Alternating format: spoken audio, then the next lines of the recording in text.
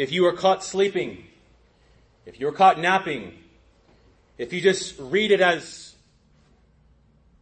literature for us to read, then you will lose, you will not gain all of what is being said. This is one of those times. I don't really want to preach to you something that you don't already know, but rather present to you the sorrows of our Christ and what we can do and what he shows us we are to do in light of them. I'm not one to watch television much, but there was a show that I like to watch here and there. And it's a show that you might have watched before. In fact, it had 15 seasons on television. The title is simple. It's What Would You Do? What would you do? The premise of the show is quite simple. You put people in situations and you see what they would do in a certain situation. So you put someone at a restaurant and the waitress is being harassed, and you see if that person will stand up for the waitress, for the waiter. You know, when I was younger, there was a time when that saying, what would you do? It took a religious tone where people would wear bracelets. If you were keen on it, you remember. You might even had one. I had a few. It was a bracelet and it had on there WWJD. In fact, one of my favorite athletes, basketball players, used to wear one. So I had to wear one. And the acronym was quite simple. What would Jesus do? What would Jesus do? It was helpful for Christians because you get put in various situations and you simply look at your wrist and you say to yourself, well, what would Jesus do in this situation? It was very helpful. Saints of God, let's just get to the chase, or cut to the chase rather. When what plagues us as human beings is upon us, when sorrow and suffering is present and at our doors, what would Jesus do? What would Jesus do? And thankfully, saints of God, we don't need to speculate on what Jesus would do, but rather Matthew 26 gives us the answer. What would Jesus do when the storms of life are coming your way? Jesus would pray. That's the answer. Jesus would pray. What would Jesus do when sorrow is present? When the lights begin to turn off on the soul? Jesus would pray. Jesus would pray. And Matthew 26 doesn't just tell us what to do when sorrow is present, but rather Matthew 26 tells us what to say when sorrow is present. Not just what you do, but what do you say when sorrow is present? Congregation, I hope you hear me today. This sermon is really much for myself more than it is for you. This text preached more to my soul throughout this week than probably any text that I've preached in the past few months. Ultimately, this text teaches us this essential truth of the Christian faith is that the best response to the troubles you have is to get to God as quick as you can. Again, the best response to the troubles that you have, oh, hear me now, is to get to God as quick as you can. As we enter the ending of Matthew 26, it's sort of like the sun is beginning to set on the soul of our Savior. The lights are beginning to go out, if you would. This is much different than how this chapter began. This chapter begins with a woman coming to Christ with an expensive alabaster vial and pours it over the head of our Savior. Much different than how this chapter begins. Jesus is given a gift of love. But as Christ enters this garden, the only thing now that would be touching his head is dirt when he falls on his face. The only thing that will be pouring down from his head is not an expensive vial of alabaster, but rather it is blood. This scene in the life of our Savior is one of those times is when you read it, you could be having the greatest of day. Everything could be going right for you. But when you read Matthew 26 verses 36 through 46, your soul is gripped to its core. It's sort of like seeing your hero, the one whom you love and look up to, going through something that you don't want them to go through, but you just have to keep looking. It's one of those times, saints of God, where when you read it doesn't matter where you are, doesn't matter what you're doing, it's appropriate to shed a tear. It's appropriate to feel the weight of what our Savior is going through. This scene begins in a garden.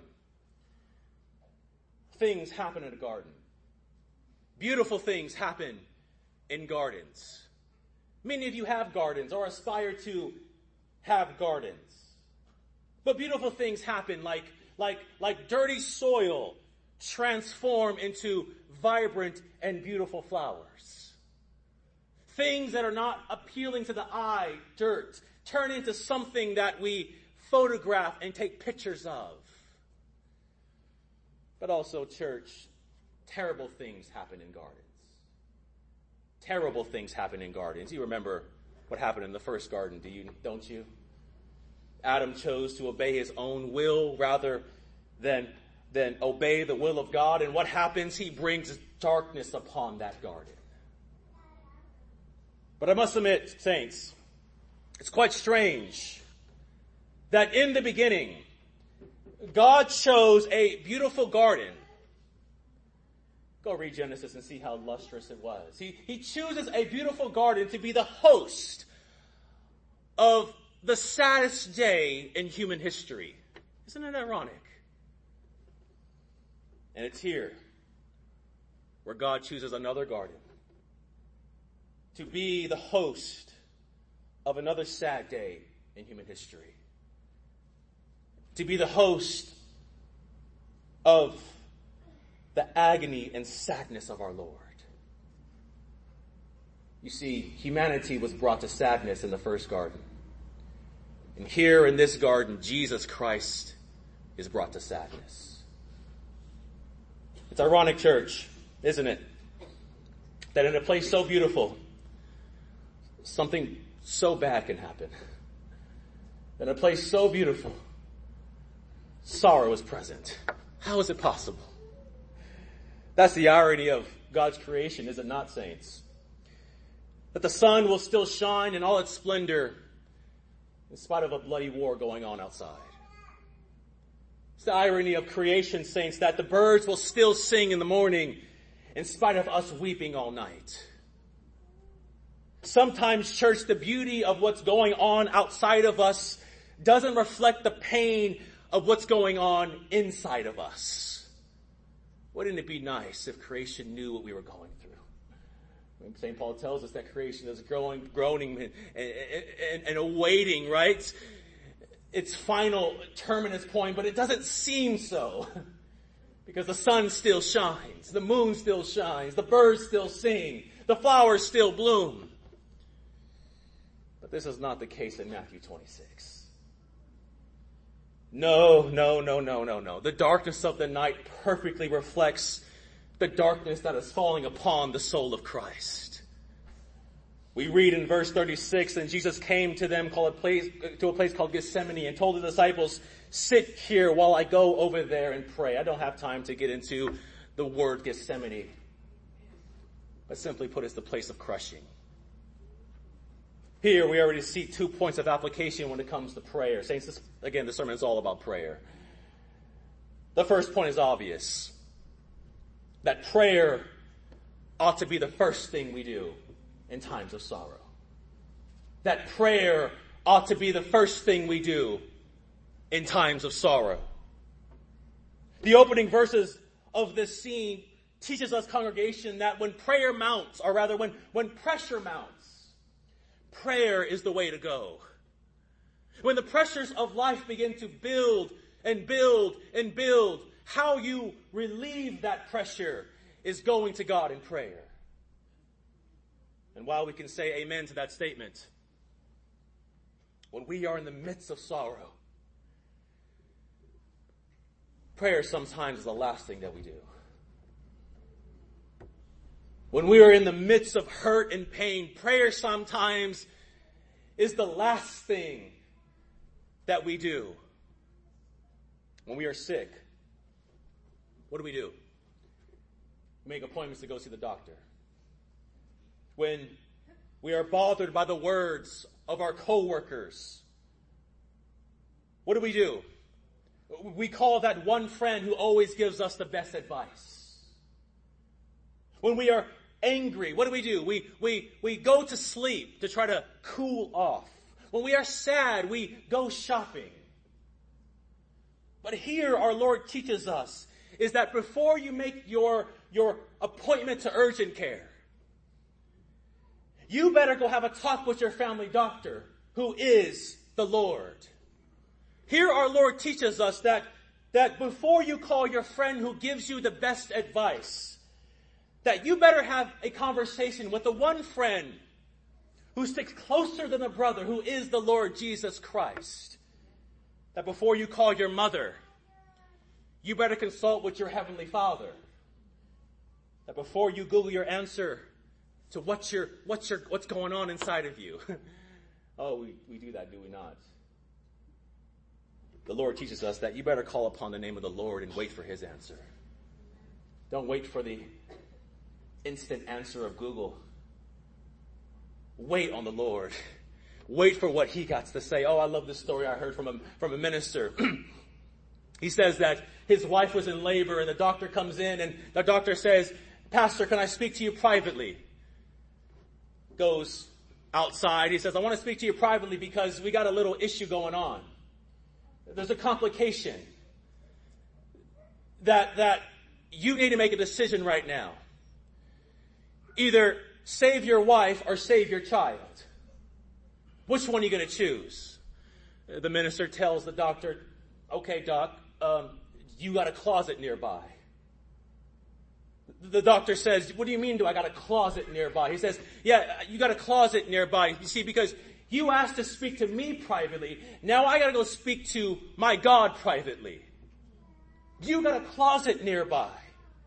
And what we see, congregation, from that story is that before you go talk to your wife, and before you start thinking in your own mind, you better go to God in prayer and see what God has to say. You want to know the end of the story? He still has his wife, and he still has his son. We'll get to God answering prayer next month. Oh, church, please take my words to heart and apply them, would you? This, saints, listen to me now, especially young people, hear me now. This is not some preacher just preaching to you some religious thing to do. This is not some hustle I'm trying to give to you. This is not a religious thing to do. No. But prayer is the only thing to do. Prayer is the only thing to do. This is not coming from merely a preacher preaching God's word, but rather this is coming from a man who knows what prayer can do. And who knows that when you go through something, prayer is the only answer. But you may say, "Well, why pray, preacher? Why pray? If I can't move the will of God, if I can't change God's mind, all those naughty theological questions that we may have, why pray? Most especially when darkness is upon my soul. Why pray?" I'm glad you asked. Notice what Jesus says to his disciples in verse 36. "Sit here while I go over there and pray." sit here while I go over there and pray. Take note, congregation, that the words sit are not meant to mean that the disciples were to sit forever. Let me say it one more time. Sit here means that the disciples were not meant to sit there forever, but rather sit here, and hear me now, sit here, disciples, because there's coming a time when you're going to have to get up. Saints of God, this second point of application of prayer, or rather this is the second application we see in prayer, that if we can't sit down to pray, then we may not be able to stand when the waves of life come our way. That if you can't sit down and pray, then you may not be able to stand when the sorrows of life come knocking at your door. In other words, prayer is not just telling God our needs, but prayer is readying the soul for what's to come. Prayer conditions the mind and readies the soul so that when the storms of life makes its way, you are like those rocks on the beach. What do those rocks on the beach do? Those rocks on the beach protect the houses and the community so that when the heavy storms start to come, sure, the rocks may get a little wet, but the rocks are unmoved. Saints of God, prayer rockens your soul, prepares you for the waves that are to come. That yes, you may get some water on you, but you will stand your ground. That yes, you may get a little wet, but you will be unmoved when the waves of life start to come. Prayer readies our soul for the storm of sorrow and suffering that threaten to take our lives. You want to stand, congregation, when pain hits, then sit down and pray. Then sit down and pray. You want to stand when trial comes, then learn how to sit and pray. Let us not be so stubborn, church, thinking that I serve a big God and things are going to work itself out. Oh, most surely you do. Most surely you serve a big God. And most assuredly things will work itself out. I'm not here to tell you that God will not work all things together for good. But that's not the question. The question is not whether God will work all things together for good. The question is, will you be able to stand when God is working all things together for good? That's the question. This is the problem with the disciples, was it not? You see it here in our text. Verse 40 and 41, he came to the disciples and found them sleeping. He tells them to pray, finds them sleeping. Then he says to Peter, so you men could not keep watch with me for 1 hour. Keep watching and praying. Christ comes back 2 more times. He sees the same thing. I'm sure in Christ's mind, he says, look at these dudes. Sleeping when I'm hurting. Sleeping. They saw me fall on my face. Sleeping while I'm in agony. The moments before their whole lives will be turned upside down.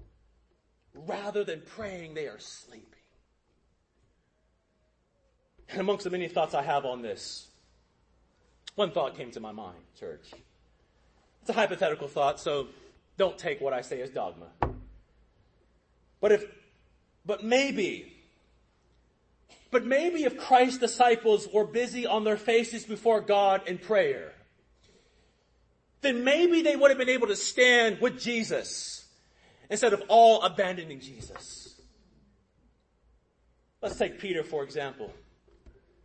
Maybe if Peter took serious our Lord's words here to pray, then maybe he would have been able to stand when he saw what they were doing to his teacher. Maybe if Peter was praying instead of sleeping, He wouldn't have pulled out his sword and struck the ear of that soldier when they came and arrested our Lord. Maybe if Peter sat down and prayed, he wouldn't deny the Lord 3 times. Maybe. I don't know the answer, saints. I can only speak to what prayer has done in my own life.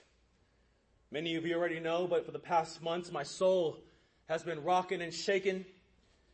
And I can tell you, church, that if I never sat down and prayed, if God didn't sit me down to pray, if God didn't sit me down to cry to Him, and saints of God, I don't know if I would have been able to stand when the trials of life are at my door. Because, congregation, what I learned over the past few months in and out of hospitals, is that prayer is not what we ought to do, but prayer is what we need to do in the times of sorrow. It's what we need to do in the times of sorrow. I'm not preaching you, saints of God, merely the Word of God. I'm preaching you how the Word of God and prayer has affected my own life. That if you want to stand, congregation, we have to pray. You see, saints, let us not have this low view of prayer. Well, I'm just talking to God and I'm hoping He listens. No. Prayer is much more deeper and unique than that. Prayer is where heaven and earth meet and have a conversation. Prayer is where human suffering meets divine peace. Prayer is where human abandonment meets divine company. Prayer is where the limitations of our humanity meet the supernatural power of God. And God does something. That's what prayer is. Prayer is where God overcomes our limitations. He overcomes our weaknesses. And He says, grab onto my hand, son. Grab onto my hand. In times of sorrow, we need to pray. We need to pray. And if there's anything that sticks out to us in this text, congregation, it's the sorrow that our Lord was in. It's the sorrow that He was in. Verse 37, Jesus says, or rather it says, the Lord began to be grieved and distressed. Oh, these are so hard to read, congregation. In verse 38, imagine Jesus telling you this. My soul is deeply grieved to the point of death. Remain here and keep watch with me. Imagine the Lord telling you. You thinking you're Superman. You're grieving? And now I got to keep watch over you? Oh, we see him, Pastor Antonio, in a way that we have never seen him before up to this point. Up to this point, we have never seen Christ like this. Agonizing, sorrowful, crushed, in pain. Saints, if anyone ever tells you that the road to the cross for Christ was easy, oh, I must admit, this picture of Jesus is quite strange, is it not? This is not how Hollywood would write it. That moments before our Lord's death, the Bible doesn't present to us some sort of superhero, unmoved by carrying the weight of the world's sin on his shoulders and back. No. The Bible doesn't present to us a Superman. No. To do that rather would ignore the marvel of that hypostatic union. That although Jesus was God enough to walk on water, he was still a man and needed to drink water. I don't know about you, church, but I appreciate this picture of Jesus. As sad as this is, I appreciate this picture of Jesus. Because it shows us that we don't have a high priest who is unable to sympathize with our weaknesses. That we don't have an elder brother who can't say to us when we are in pain and sorrow, I know, child. I know what you're going through. We don't have that in the Lord. And maybe this is the reason why Jesus took with him Peter and the two sons of Zebedee with him. Some have suggested that Jesus takes these men because these men were his favorites. I don't know, maybe. But if you remember, church, these three men are the same three men that Jesus took with him up that mountain where they saw that transfiguration. They saw the glories of the Lord Jesus Christ. And here we see these three men. Jesus takes the same men who saw the glories of the transfiguration, and he says, now you need to see the sorrow in Gethsemane. This is why, church, we also need this picture of Jesus. We need this picture of Jesus. Because this picture of Jesus teaches us the reality of being a Christian. That there is no glory in life without some grief in life. That the blessings of life and the sorrows of life are a package deal.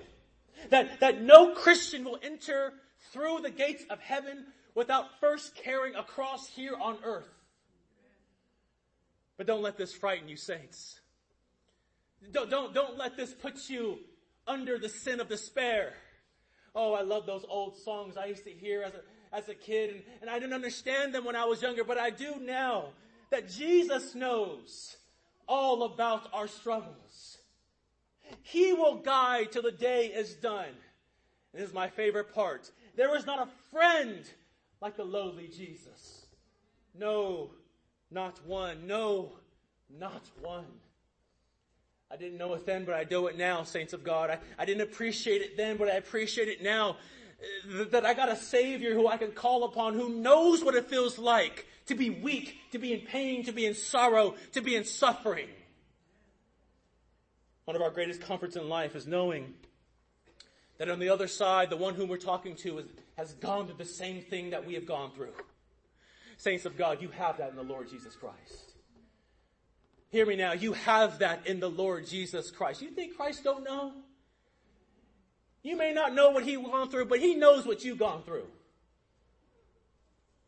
And He can tell you, if I went through it, and if I could see the other side, then child, oh, blessed, most assuredly you can as well. You have Christ, saints. In this text, congregation, Jesus not only shows us the need to pray when sorrow hits, but also teaches us what to pray when sorrow hits. Yes, go to the Lord, but also, what do you say to God? What do you say to God? Our Lord prays to His Heavenly Father 3 times. You see it in the text.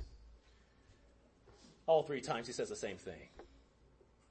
My Father, if it is possible, let this cup pass from me. Yet not as I will, but as you will. Our Savior prays. And heaven is silent to what He's requesting. Oh, did you feel that? Our Savior prays. And heaven is silent to what He's asking. I got my 2 hands up already. Have you ever been there? Have you ever been there, church? This is unquestionably the hard pill to swallow when it comes to prayer, is it not? Oh, this is a hard pill to swallow.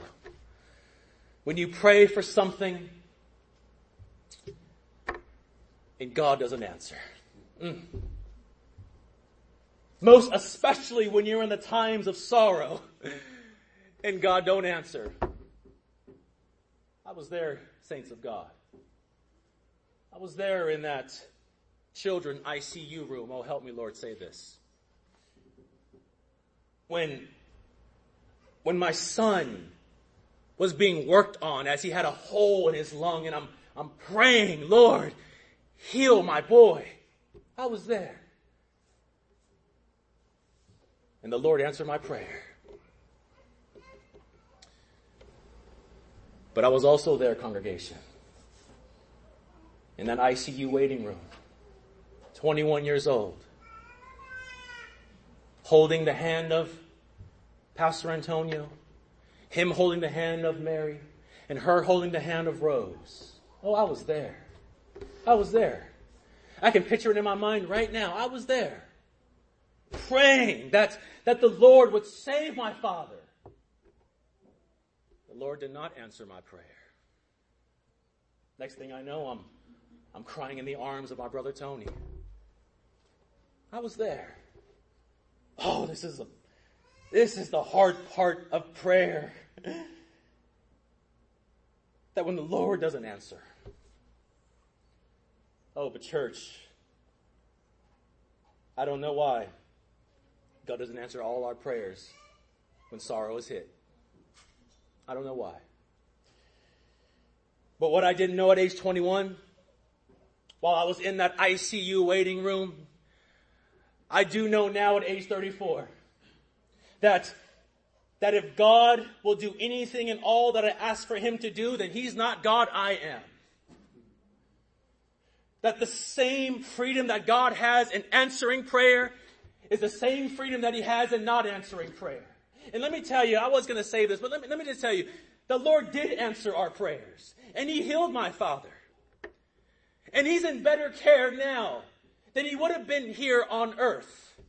He has more joy now than he does and will ever have if he stayed alive here on earth. The Lord answered my prayer.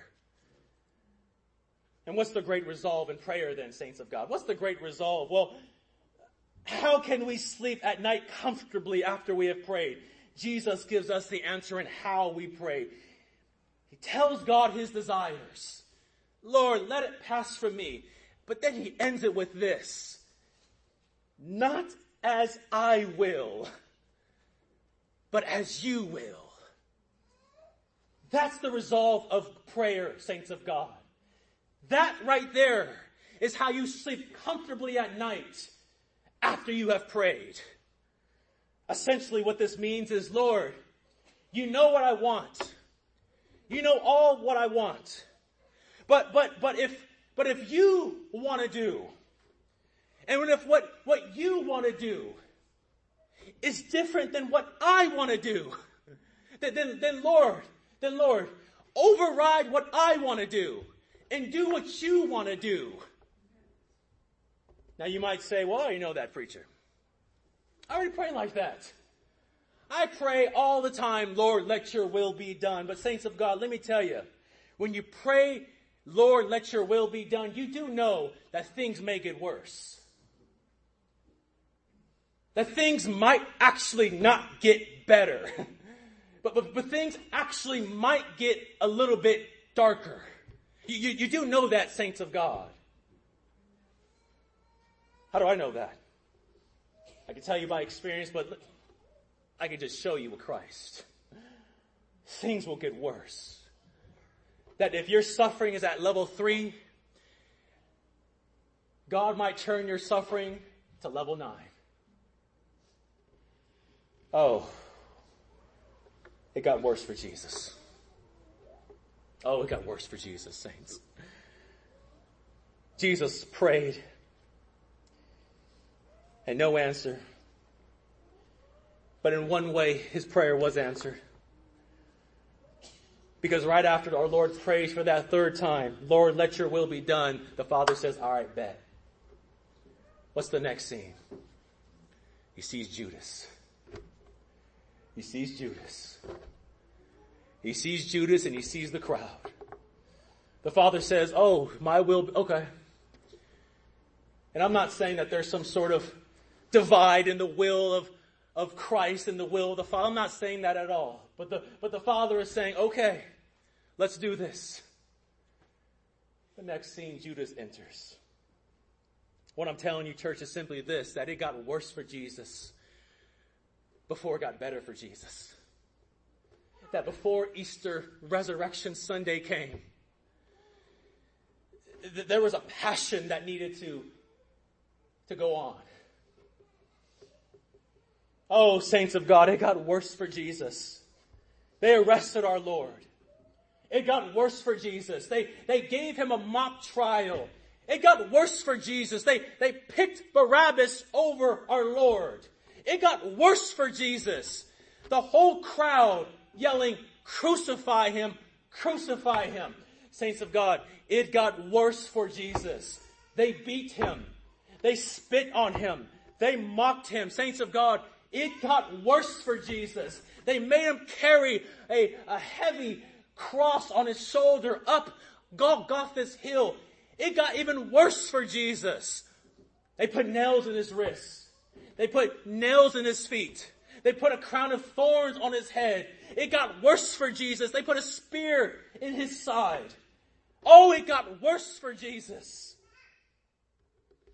And church, the question I had while I was studying this text is, how could Jesus withstand all of this suffering? How could he do it? Yes, I know that he is the God-man, full of grace and truth in his humanity, but how, Lord, how? There's many reasons we can give. But one reason is most assuredly that Jesus was able to stand during his passion because he first sat down to pray. Jesus was able to stand during his passion because he first sat down in prayer. In other words, God in prayer will give us something to hold on to before the storms of life come our way. And this is what we see in this scene, do we not? Let me give you this last scene and I'm going to close my sermon. It's not recorded for us in Matthew's gospel. But in Luke's gospel, we have something quite beautiful. It says that while Christ is in the Garden of Gethsemane, agonizing in pain, doing all that, an angel comes. An angel comes. And this angel is not there just to sit with Jesus, but it says that this angel comes and strengthens Jesus. In other words, this angel comes to Gethsemane in one of Christ's, if not Christ's, darkest hour up to this point. While Jesus was in mental anguish, stressed, in sadness and sorrow, and while he was contemplating what he was about to do on the behalf of the whole world, sweating drops of blood from his head, this angel comes to remind Jesus what he already knew, but most assuredly needed to hear. Saints of God, I don't know exactly what this angel told Jesus. If there's any time when I wish the Word of God recorded for us what this strengthening was and what was said, I wish I had it recorded for us. But if I could guess while Christ is in the midst of sorrow and pain, and while this angel of light comes to Christ, speaking to him, if I can guess, this angel probably reminded the Lord of the words of Isaiah 41:10. Do not fear, for I am with you. Do not be afraid, for I am your God. I will strengthen you. I will also help you. I will also uphold you with my righteous hand. Saints of God, I don't know what the angel said to Jesus at this point. I don't know, but if I had to guess, maybe the angel told the words of David in Psalm 23:4. Even though I walk through the valley of the shadow of death, I shall fear no evil, for you are with me. Your rod will strengthen me and comfort me. I don't know what he said. Maybe the angel kept it short and plain to Jesus and said what we say to ourselves in the night of sorrow, weeping may endure and tarry through the night, but joy will come in the morning. I don't know what was said, congregation. But I do know what was said to Jesus in that garden. God says to us in prayer. That's what I do know.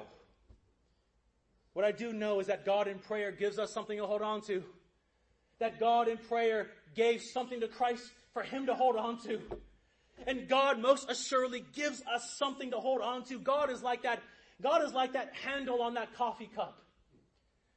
You ever marvel at the invention of a coffee cup? You know, the inventors of the coffee cup, they knew that what's in the cup and the contents in the cup we couldn't hold. That they knew that we could not hold on to what was in the cup. So what do? They make a handle. They make a handle on the coffee cup so that whatever is in the coffee cup, however hot the coffee cup is inside, all the contents would not transfer over to the handle. So that no matter how hot it is, if you hold on to that handle, you will not get burned. Saints of God, God is like that. God is that handle. So that no matter how hot the sun is on your back, no matter how high the waves are coming in your life, God will give you his hand to hold on to. And if you hold on to the hand of the Lord, you will, like the Lord Jesus Christ, see a third day. You will see. You will get through it. Saints of God, I'm done. Let me just tell you this last thing. That in the midst of sorrow, go to the Lord. And the Lord will give you poise. The Lord will give you the strength to stand when the trials of life come your way. Test the Lord. Go to him in prayer.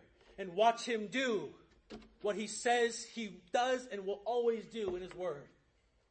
He will hold on to you. Let's pray.